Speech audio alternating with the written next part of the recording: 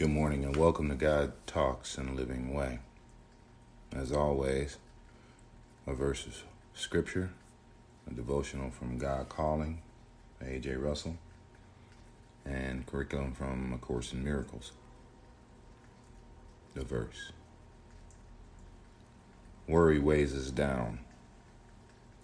A cheerful word picks us up. Proverbs 12:25.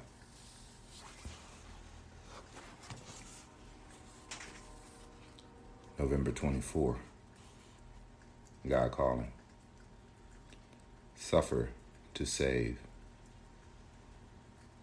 Take each day's happenings as work you can do for me. In that spirit, a blessing will attend all you do. Offering your day's service thus to me, you are sharing in my life work, and therefore helping me to save my world. You may not see it, but the power of vicarious sacrifice is redemptive beyond man's power of understanding here on earth.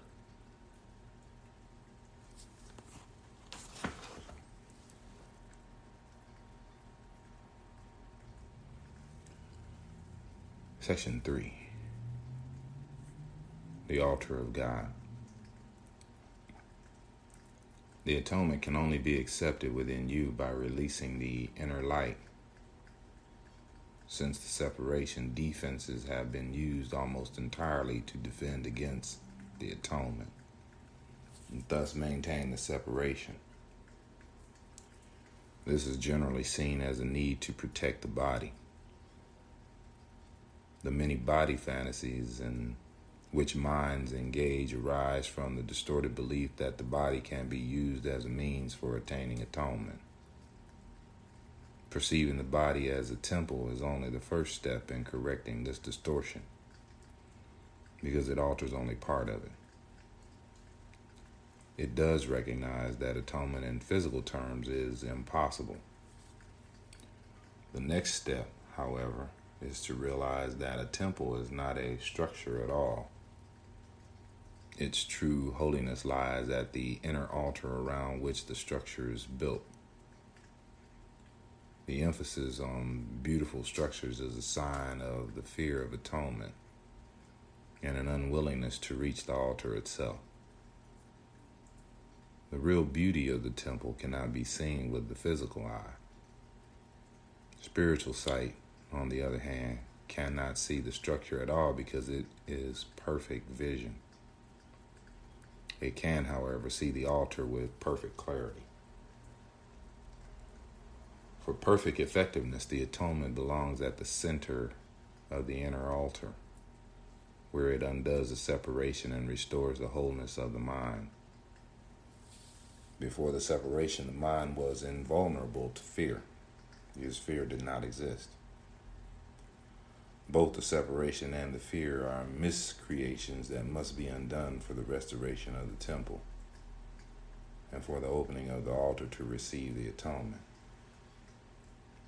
This heals the separation by placing within you the one effective defense against all separation thoughts and making you perfectly invulnerable. The acceptance of the atonement by everyone is only a matter of time.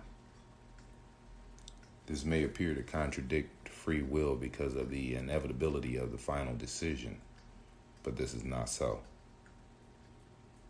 You can temporize and you are capable of enormous procrastination, but you cannot depart entirely from your Creator, who set the limits on your ability to miscreate.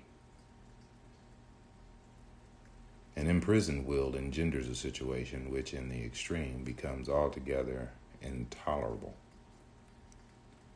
Tolerance for pain may be high, but it is not without limit. Eventually, everyone begins to recognize, however dimly, that there must be a better way. As this recognition becomes more firmly established, it becomes a turning point. This ultimately reawakens spiritual vision, simultaneously weakening the investment in physical sight. The alternating investment in the two levels of perception is usually experienced as conflict, which can become very acute, but the outcome is as certain as God. Spiritual vision literally cannot see error and merely looks for atonement.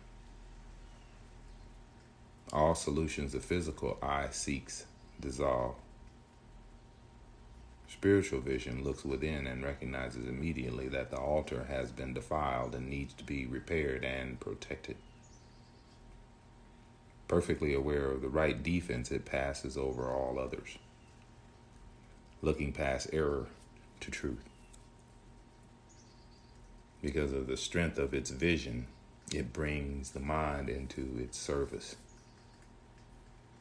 This reestablishes the power of the mind and makes it increasingly unable to tolerate delay, realizing that it only adds unnecessary pain. As a result, the mind becomes increasingly sensitive to what it would once have regarded as very minor intrusions of discomfort. The children of God are entitled to the perfect comfort that comes from perfect trust. Until they achieve this, they waste themselves and their true creative powers on useless attempts to make themselves more comfortable by inappropriate means. But the real means are already provided and do not involve any effort at all on their part. The atonement is the only gift that is worthy of being offered at the altar of God because of the value of the altar itself. It was created perfect and is entirely worthy of receiving perfection. God and his creations are completely dependent on each other. He depends on them because he created them perfect. He gave them his peace so they could not be shaken and could not be deceived. Whenever you are afraid, you are deceived, and your mind cannot serve the Holy Spirit. This starves you by denying you your daily bread. God is lonely without his sons, and they are lonely without him. They must learn to look upon the world as a means of healing the separation. The atonement is the guarantee that they will ultimately succeed.